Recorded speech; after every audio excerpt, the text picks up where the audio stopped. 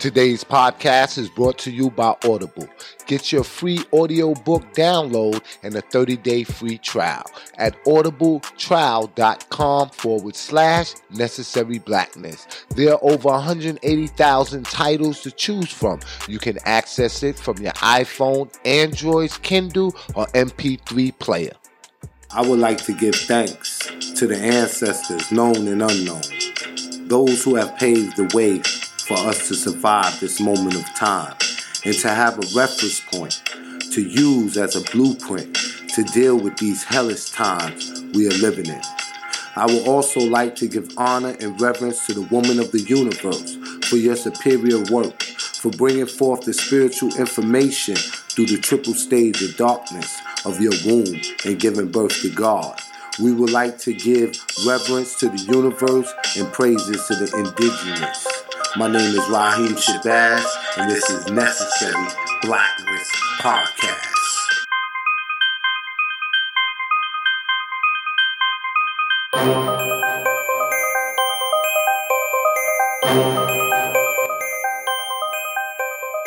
Necessary Blackness Podcast, every Wednesday at 6 p.m. with award-winning journalist and filmmaker Raheem Shabazz. This podcast is only for those who are unapologetic, because the mind of the conscious man or woman recognizes no monopoly on truth. Truth is relative and always to be sought. Yo, check out the award-winning docuseries Elementary Genocide. This docuseries provides a critical expose of mass incarceration, the war on drugs, and the connection between slavery, capitalism, and the prison industrial complex. This docuseries features Dr. Umar Johnson, Dr. Boyce Watkins, Dr. Francis Cress Welsing, Killer Mike, David Banner, Professor James Small, Kaba Kamene, and so many other people. Check out Elementary Genocide, the School to Prison Pipeline, Elementary Genocide 2, the Board of Education versus the Board of Incarceration, and the latest installment, Elementary Genocide 3, the Academic Holocaust. It's all available now at elementarygenocide.com. Tune in for the drop. I am Dr. Kira Taylor, and when I'm tired of listening to fake news, I will listen to some real news, and I will check into the Necessary Blackness Podcast with my friend Raheem Shabazz. Raheem Shabazz is one of my guys from way back, and you're now listening to his show, Necessary Blackness Podcast. Stay tuned. This is Akua of Cultivated Roots Media, and I choose to tune in to Necessary Blackness because staying connected to my blackness is very necessary. Yo, that's what I'm talking about, man. You'll hear it here first. Now our feature presentation. Peace and power, Black family. This is your host, Raheem Shabazz, and we are here for another episode of Necessary Blackness Podcast. And this week, we have a special guest in the building. We have Tracy D. Syphax, and many of y'all are familiar with Tracy. Tracy has been featured in Elementary Genocide, the School to Prison Pipeline, as well as Elementary Genocide 2, the Board of Education versus the Board of Incarceration. Now, Tracy has spent 18 years on some of the toughest streets in New Jersey, coupled with his now 23 years as an award-winning, successful entrepreneur. He is a bold, innovative thinker who has changed the face of reentry, a leader on complex problems of reentry solutions for the formerly incarcerated. He has been known to inspire, motivate, and educate through the 3 C's: education, employment, and entrepreneurship. Ladies and gentlemen, let's welcome Tracy Syphax. How you doing, brother? Peace, Brother Shabazz, and thank you for having me on Necessary Blackness. It's definitely an honor every time I get a chance to step in Atlanta to be able to connect with you while I'm here. Speaking about stepping into Atlanta, I understand that you are down here for an event, and it's called The Collateral Consequences, exploring moral principles and economic innovation to restore rights and opportunities. Yes. That sounds like something that I needed to be involved in. Tell me a little bit about that. Yes. It's always an honor to work with the National Association of Criminal Defense Lawyers when it comes down to criminal justice reform and end the mass incarceration as we know it. I've been working with the National Association of Criminal Defense Lawyers for probably going on 4 years, speaking at their conferences and working with their organization. So it's always great when we get opportunity to bring everything together for our yearly conference. And, bringing speakers, they've been real big on having the formerly incarcerated represented at these events, which I think is very important. I spoke at a health and occupational prison event a couple of years ago, and they was doing it for 24 years.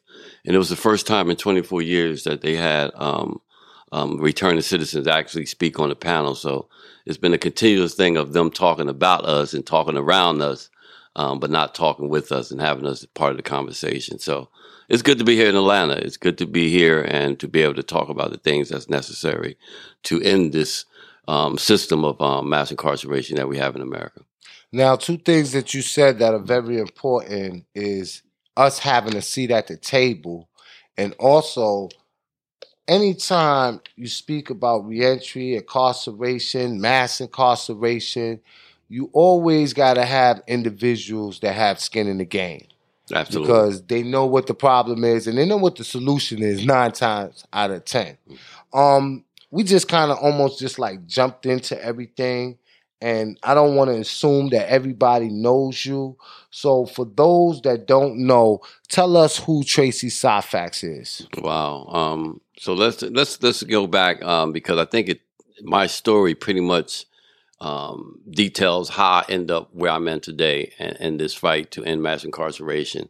As someone who has spent close to 7 years in some of the toughest prisons in the state of New Jersey, along with 18 years in the streets, selling drugs, using drugs, to be able to go to prison for my last time and come home in 1993 and just make a vow to myself and my God that I wasn't going back to prison and that I was going to change my life. And, I ended up, getting a little position working for a company, worked my way up from labor to mechanic to supervisor in 2.5 years. And after 2.5 years, quit. Started my first company after attending the Million Man March. Actually, it was probably about less than 6 months after attending the Million Man March that I created my first business. One of the things that Minister Farrakhan said at the Million Man March, and I talk about this in my book, From the Block to the Boardroom, is that if you didn't have a job, your charge was to go back to your community and create a job. Even though I was working at the time, I understood exactly what the minister was talking about. We was talking about ownership. He was talking about having the ability to make a job for yourself. And I wanted to be able to do that not only for myself, but for my people. So, I started my first business in 95 and grew that to $1 million corporation. Started another company about 8 years after that. In real estate, I started amassing millions of dollars worth of real estate in the same community that I used to sell drugs in, that I grew up in. So throughout my now 23-year career in business, along with being successful in business, I've been a strong advocate for ending mass incarceration, working with the Obama White House. And I just want to make sure we clearly state the Obama White House, number 44, working with the Obama White House on the Fair Chance Business Pledge. We were one of the founding signers of that Fair Chance Business Pledge. When we started that, we only had maybe about 30 different businesses. By the time the president left office, we had over 400-something businesses, including a lot of Fortune 500 companies that were willing to give returning citizens a shot at employment. So the work that we've been doing, not only in the business side, recognizing that entrepreneurship is a way up and a way out for a lot of us. As you know, you recognize that as a business owner yourself. But to be able to go back to our community now and do what I do now, as far as teaching folks, not only in prison, but outside prisons, how to start and run their business, I think is a very, very important tool that we need in order to fund the most important things that we need to be successful and to live in this country. So absolutely, we got to do it. We got to make money. And in order to do that, we need to learn how to do business and do it the right way. Now, you talked about your book, From the Block to the Boardroom. How was you able to go from the block to the boardroom? It was an easy transition. And I look back on my life, and I talk about this quite often when I talk to my students in the Reentry Ventures class, is that, I had all the tools. Prior to me going into business, my 18 years in the streets selling drugs, I knew product, I knew customers, I knew organization skills. I knew people skills. I knew all those things that was necessary for me to sell drugs and to land myself in prison. Taking those same skills and using those same skills have proved to be have suited me well in business today. I think when I look back over my 18-year career in selling drugs and dealing with crack addicts and heroin addicts for all those years, I know game. You know what I mean? And it's served me very well. I tell people all the time, I probably met more crooks in the boardroom than I ever met on the block. And I'm able to discern the difference because of my experiences in the streets. That is definitely the truth, because I tell people all the time, most people, they see people in the boardroom and they see them wearing suits, right? Mm-hmm. So we have this perception that if you wear a suit, you're successful. Mm-hmm. But it's only till they come to find out that individual like myself that wear sweatsuits and a T-shirt is just as successful. And sometimes we hire those that wear the suits. Mm-hmm. Absolutely. So it doesn't matter whether you're in the boardroom or you're on the block.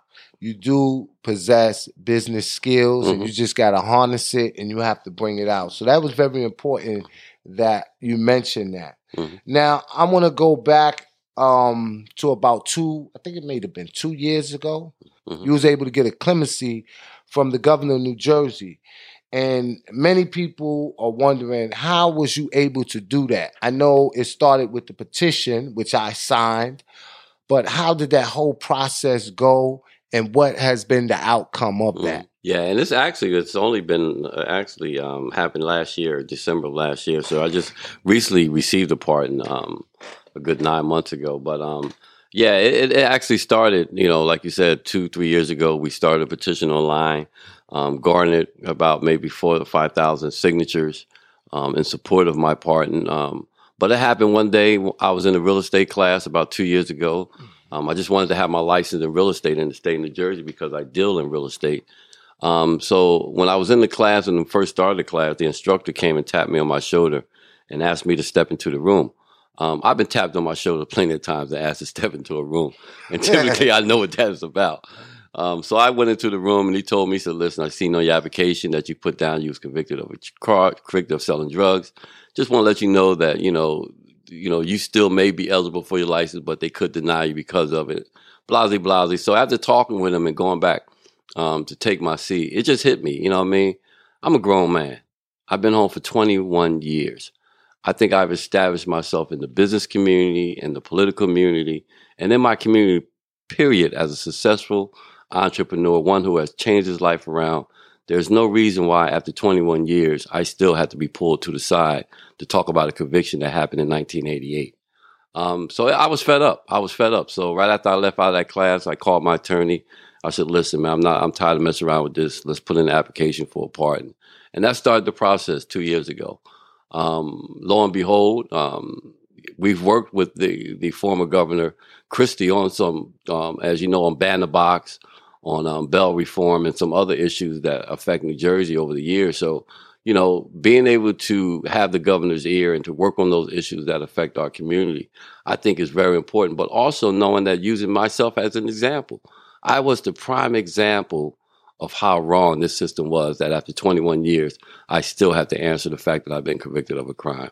So the governor, when he gave me my pardon in December, he also signed in some new expungement laws that enable people with multiple convictions, which was always my problem, is that I have more than one charge.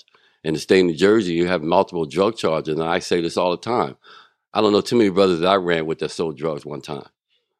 So everybody got multiple charges. And even if you got caught one time, one charge would turn into 4 or 5 because they hit you with, 1,000 feet of a school, possession with intent to distribute, possession in a motor vehicle. So you end up with 4 or 5 charges anyway. But that was always the catch-22 in New Jersey.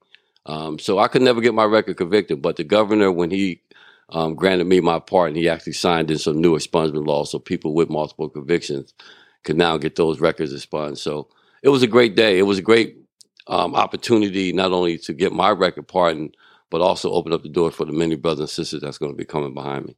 Now, speaking of clemency and pardons, that's dealing with politics. Mm-hmm. And I seen on your Facebook a lot of people have been asking you, and it's almost like a cry from the people. And you know our people, we always looking for that one savior to come back and save us. But people are wondering when Tracy D. Syphax is going to throw his hat in the political ring. You know, it's been a lot of speculation. I really had to actually issue a press release about a month ago around the same issue, man. I'm very aware of what politics and the effects that politics has on our community. I've learned that as a businessman for 23 years. I know for, everything good and bad that we have in our community is a direct result of policies and politicians that we elect into office. So I understand how things get done. I understand that arena. But now I try to run away from politics. As you know, I've been an independent for the 20-something years that I've been in business. I've only really switched back to the Democratic Party when I had to vote for our president, former President Barack Obama. But, I've been independent, man. I'm from the model that, no permanent friends, no permanent enemies, just permanent interests. And I just look at what's best for not only for me and my future and my family and my community when I look at and deal with politics. So now I'm not interested in politics. I can get more work done from my point as a businessman than I can from working inside. So I believe that, through working in this and building businesses and having entrepreneurship and helping other brothers and sisters that are coming home from prison start their business, I think I can be more effective in that arena than my hand being tied in the political game. Plus, I speak my mind. I've been signing both sides of my check for 23 years. So, being under politics is going to put a lot of restrictions on what I can say and what I can do. And I can't do that. Well, all politics are local. So anybody in the local Trenton, New Jersey community, he might not be into politics, but he's in a position where he can control the politics. And that's what businesses do. And that's what people that have a voice in the community do. Because the politicians actually work for us. And a lot of people don't understand that. Mm-hmm. Now, I want to get down to the nitty gritty. Because I know a lot of people want to know, especially those that haven't read that book, The Block to the Boardroom. You talk about being a successful entrepreneur and running a multi-million-dollar business. Now, people are going to want you to give up that $1 million gain. So can you just walk us through the steps that one should go from whether he's a formerly incarcerated individual or someone that's just trying their first hand at being an entrepreneur? What are some of the steps they should go through, and what are some of the pitfalls that they may encounter on this path? That's a good question. I think number one is that when we look at those who have traveled the path less traveled that we've come from, just to know, and I'm speaking to both, those who have been to prison, those who have never been to prison, that we are individuals who are capable of starting and running successful businesses, no matter where you come from. So let's just put that out there right now. Whether you're a returning citizen or a citizen, period, we have an ability in this country to start businesses. I talk about two things in our community. You got two types of trades in our community. You got the voluntary trade and you got the involuntary trade. The voluntary trade means that we create an atmosphere where people like you and myself could start businesses, and businesses can flourish, and we can deal in commerce and make money. The involuntary trade is saying that we don't create those atmospheres in our community, and I don't have an opportunity to do that. So because I can't get a job and because I can't create my own business, I'm going to take what you have. So I think, when we look at entrepreneurship, when we look at businesses in our community, I believe we create an atmosphere, and we start at school. We don't teach our kids to start business. We teach them, go to school, get a job. Go to school, go to college, get a job. Go to school, go to college, get a job. We're not teaching our kids to be business owners, and we have to get back to that. Because, if we don't, we lose out. We begin to be more consumers than we do producers. So I believe in the power of entrepreneurship. But one of the things that I talk about in my course, and one of the first lessons in my course is because I believe it's important, is ethics. When we're in business, we got to do what we say we're going to do. Absolutely. Our word has to be our bond. And I think if we can do that, if we can get that down packed, I think you could begin to realize a career path that would be very successful. A lot of people in business, don't do that. One of the things that I took advantage of when I first got into the roofing business 23 years ago was that I used to have a lot of customers say, man, I called him, he didn't show up.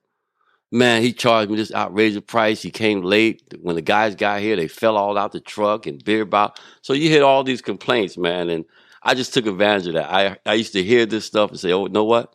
I'm going to be on time for my appointments. You know what? I'm going to do what I say I'm going to do.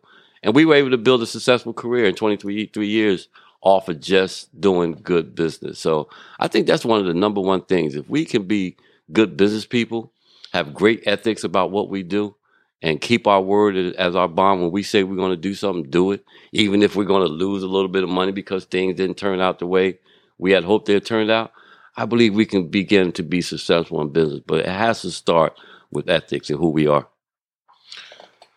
Now, one of the main things that you said is about having business etiquette and ethics. And I think that is very important, especially in this political climate, where you have a lot of people that are going to other individuals that may be in our community but not of our community, and it's almost like the white man ice is colder. And I'm seeing the complaints is that black people, they do bad business, and I think a successful individual like you, it's almost like evidence, that we are changing that narrative, that there are black businesses that are professional and that are thriving. Oh, absolutely. And another thing that you said, and I want to unpack, you said business creates job, which we all know when you have businesses that creates job, that reduces the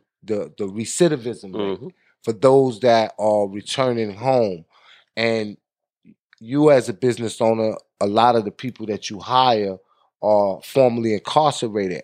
How has your experience been with hiring those that was formerly incarcerated? Some of my best experiences. I talk about this quite often, and this is the reason why I actually ended up at the White House for the work that I've done over the years. What I found out is that some of the folks are missing out on some of their best employees by discriminating against folks who have had hard times, who have made mistakes in their lives. When we do that, we miss out as employers on some of our best talent. So I've learned over the years, and some of my best talent that I have right now are returning citizens, those who have made mistakes, who have turned their life around, and just doing some great things right now. So we just got finished screening a documentary that we're going to actually take and show in New Jersey at a chamber called Knife Skills. If you don't get a chance, you can Google it and check it out. But Knife Skills is about a restaurant in Cleveland, Ohio that's run by all returning citizens. And it talks about how they started out. But once again, that documentary is a look into what we can do if given the opportunity to do it. And until we get that opportunity, and that's another thing. Once we get that opportunity, we have to take advantage of it. And we have to do the best that we can to hold on to it. And even if it's not something that you want to do, because trust me, I talk about this quite often. I didn't aspire to be no roofer. And I don't know nobody that I know that want to be a roofer. But the fact of the matter is that I took that trade and used that trade and spun off that trade and been able to create a couple of $1 billion businesses from that. And I think that's important. And I never quit doing that until I make sure that I'll have something else to fall back on. Now, some of them businesses that you have is a construction company. You deal in real estate, and you also do what? Snow removal? Snow removal is part of our construction company's portfolio. Yeah, so we do we have the construction company, we have the real estate development company, we have Reentry Ventures, which is my partnership with Open for Business Ventures, where we teach entrepreneurship. Actually, we'll be in D.C. Actually, this Monday, we're in D.C. recruiting 35 inmates inside the D.C. jail to take those guys through a 12-week entrepreneurship program. So that's the third business. And actually, the fourth business that we just created and that we're working on now, we're looking to get into the cannabis industry as it begins to pick up in the state of New Jersey, especially around medical marijuana. Oh, okay. Man of many hats and definitely flexing his entrepreneurial spirits. What we're going to do real quick, ladies and gentlemen, we're going to go to a quick commercial break, and we'll be right back, and I'll see you on the other side. And for those that are just joining me, this is Raheem Shabazz, and our special guest is Tracy D. Syphax. Necessary Blackness Podcast don't accept sponsorship from third-party corporations or influencers. We are supported by the people. If you are an avid listener of the podcast, consider donating to our cause. Go to elementarygenocide.com and click on the donation link. Elementary Genocide provides a critical expose of mass incarceration, the war on drugs, and the connection between slavery, capitalism, and the prison industrial complex. Visit our website at www.elementarygenocide.com. Now available, Elementary Genocide, the School to Prison Pipeline. Elementary Genocide 2, the Board of Education versus the Board of Incarceration.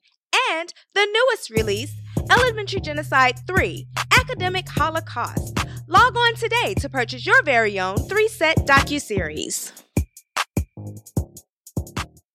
This is Shali. When I'm not in the gym, I'm checking my son out on his podcast each and every Wednesday at 6 p.m. Make sure you check out Raheem Shabazz. Yeah, this is Professor Ed Garnes, founder of the wonderful From Afros to Shell Toes and Sweet Tea Ethics. When I am not spreading liberation theology throughout my classrooms as an African-centered therapist, I am chilling with my homie, Raheem Shabazz, on the Necessary Blackness Podcast. It's essential. Yo, what's up, y'all? This is the Lowrider Guru, Thomas T.J. Lofton from Compton, California. When I'm traveling around the world or I'm in the car, I got Necessary Blackness Podcast on, checking out my man, Raheem Shabazz. Yo, what up? It is the Mohawk and Real Talk and Living Fully Business Fully Dave Anderson of the Business Fully Podcast. You know me when you see me. You've heard me in these streets. If you haven't, that's just me breathing down your neck. You are listening to the Necessary Blackness Podcast with my brother, my homeboy, my main number one cousin from another oven, my man Raheem Shabazz, man. Get in, get your mind right because it's necessary. This is Siraj, founder of the Man in the Mirror Project, hanging out with Raheem Shabazz all the way from the UK, representing that Necessary Blackness podcast. Peace, this is Zaza Ali, and when I am not studying the science of the universe and the laws of creation, I am listening to the big homie Raheem Shabazz on Necessary Blackness. Make sure you support. Peace. Persons interested in broadcasting a commercial can reach us via email at necessaryblacknesspodcast@gmail.com. Necessary Blackness is distributed on all major podcast platforms: iTunes, Stitcher, iHeart, SoundCloud, Podomatic, and Google Play. We'll also promote your business and product across our various social media networks, reaching over 100,000 people daily. Hey, what's going on, man? This is Arthur M. Henry here. Whenever I want to get the latest on politics, social life issues facing our black community, I tune in to Necessary Blackness with Raheem Shabazz. Yo, that's what I'm talking about, man. You'll hear it here first. Now our feature presentation. Peace and power, black family. We are back from our quick commercial break. And for those that are joining me, I am sitting here with Tracy D. Syphax, entrepreneur, author of the award-winning book, From the Block to the Boardroom, also featured in the award-winning documentary, Elementary Genocide 1 and 2, and he's also in another documentary called Incarcerating Us. Make sure y'all check that out. Purchase that book, go see that documentary. Now, Tracy, before we went to the commercial break, you mentioned about your recent trip to D.C. with Reentry Ventures. Tell us a little more about that.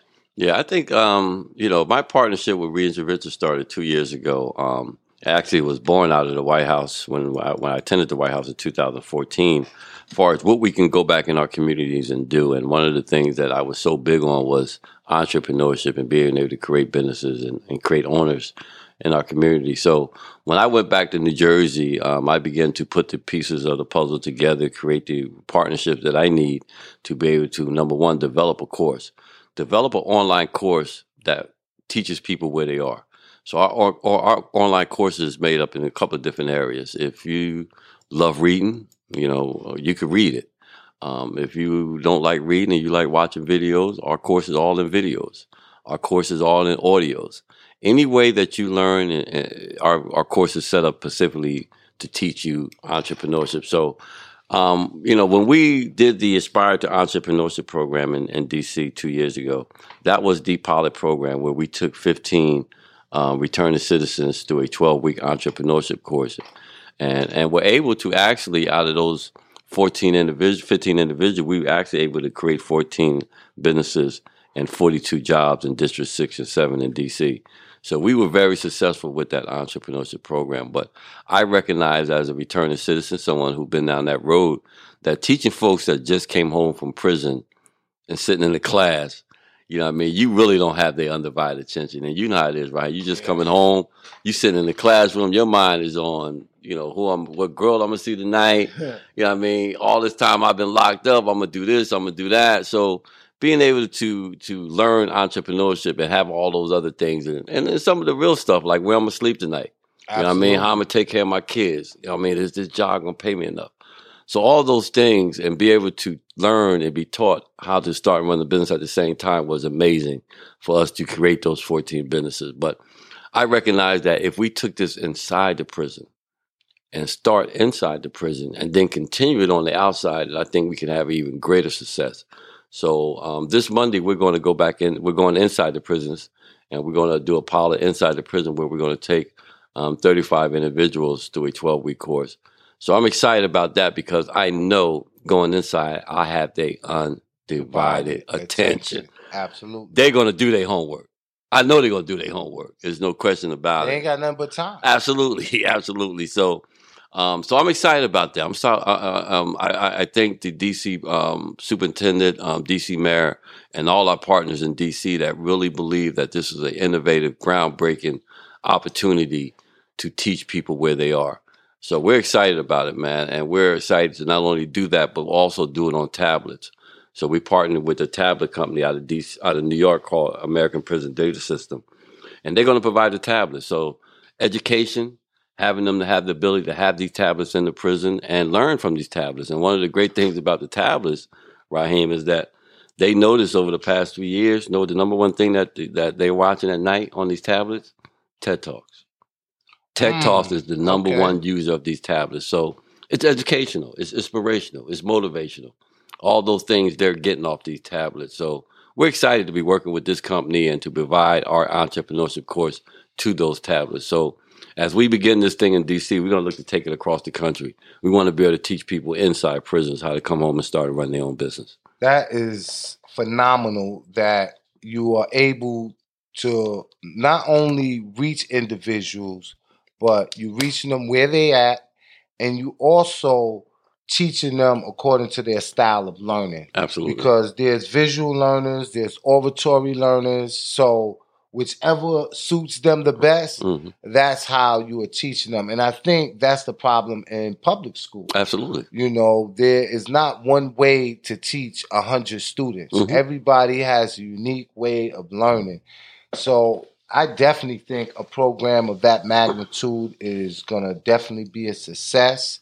And I know there's individuals that's probably listening to this that wants to know, is this going to be replicated and be done in other states besides DC?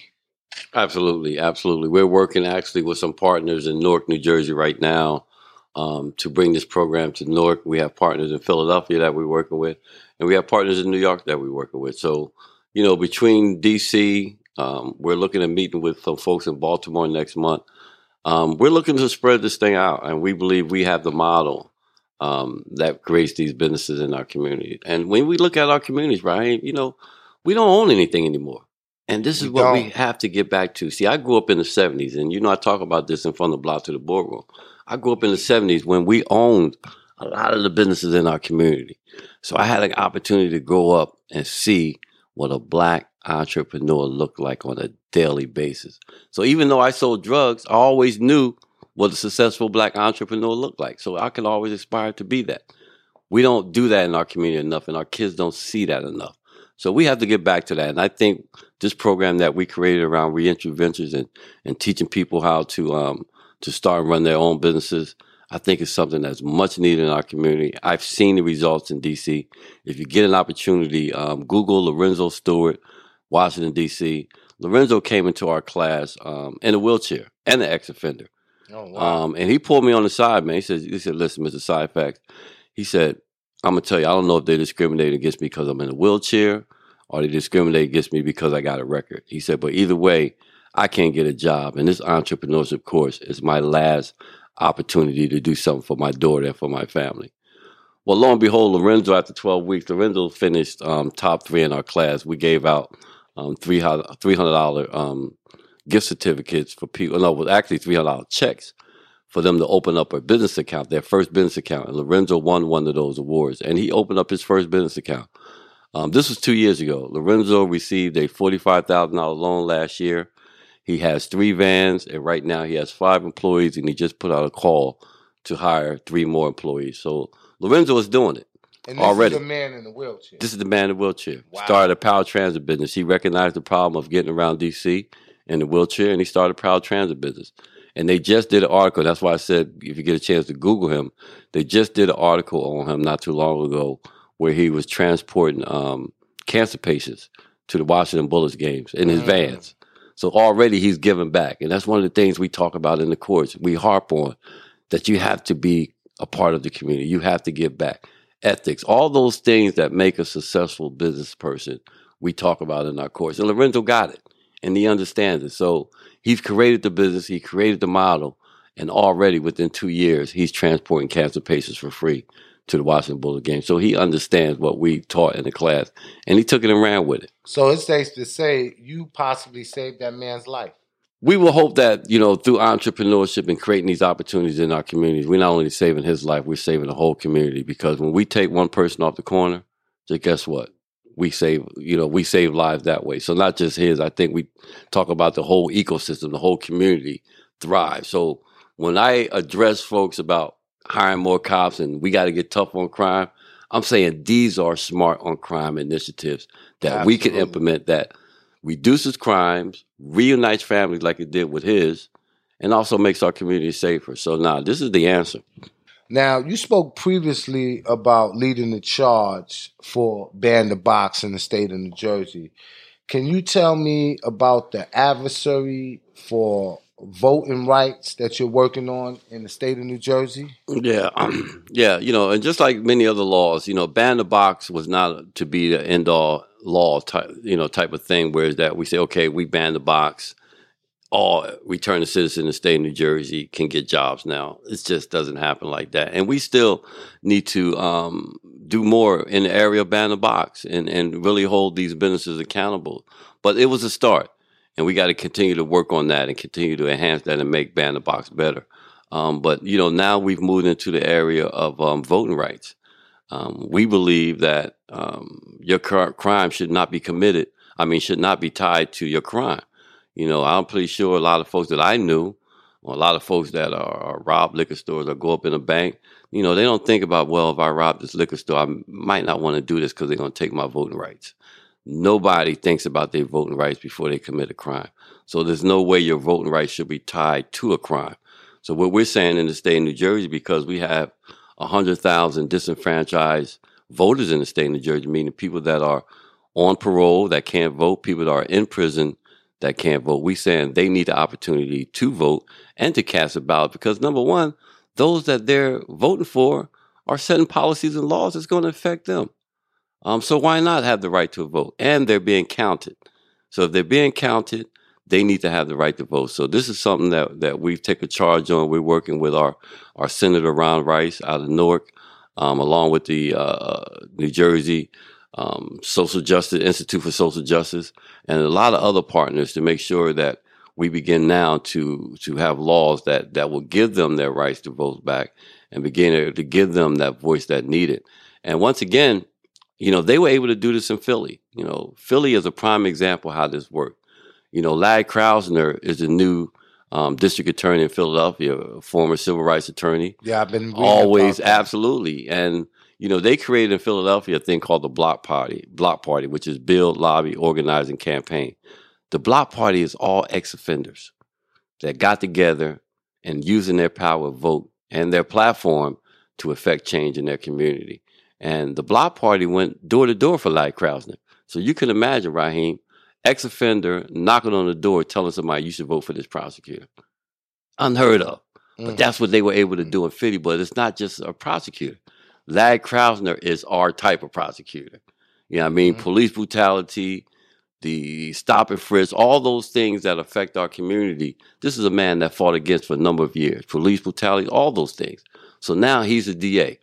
And when he became the DA 2 weeks into office, guess what he did? What? Fired 52 prosecutors. Wow. Because he said they didn't conform with the way he was looking to take the DA's office. This is how we get it done. So when we talk about the power of vote, and folks say, oh man, our vote don't count. Well, we need to rethink that. Yeah, because in St. Louis, they just got the prosecutor out of office after 27 years. Let me say that again. After 27 years, they got this man out of office, the prosecutor in the Michael Brown case. And they got a brother in there.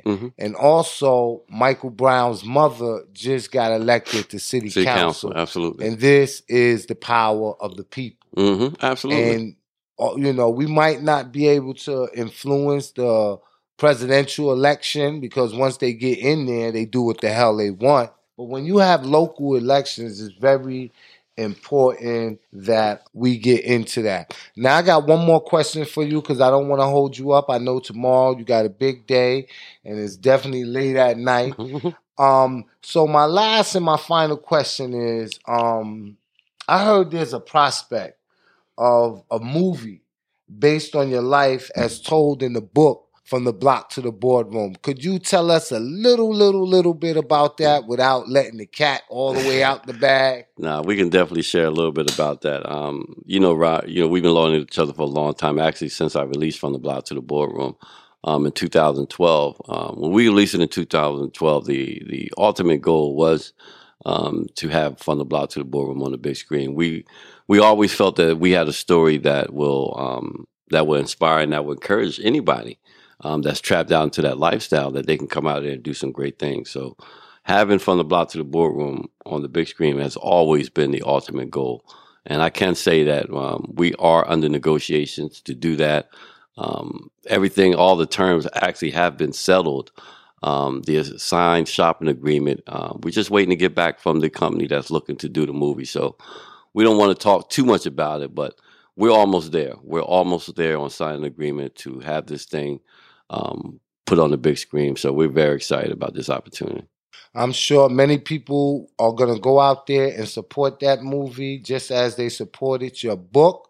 But before you even see the movie, you might want to go get that book. So for everybody that's listening, where can they get that book at? And also, where can they follow you on social media? No, it's good. They can get the book at Amazon. It's definitely there. But we tell people all the time that we suggest and recommend that you buy it off our website because Amazon is definitely pimping us like they wrote the book. But tell me about it. So off our website at WWF as in Frank, T as in Tom, B as in boy, the number 2, T as in Tom, B as in boy.com. You can order right off the website along with our Incarcerating Us DVD, along with Elementary Genocide DVDs, right off our website. So just go to our website. You can order everything off of there. As far as social media, you can hit me on Facebook at Tracy Syfax or at From the Block to the Boardroom, on Twitter at Tracy Syfax, and on Instagram at Tracy Syfax. Follow us on social media. We always have great content, especially on the From the Block to the Boardroom page.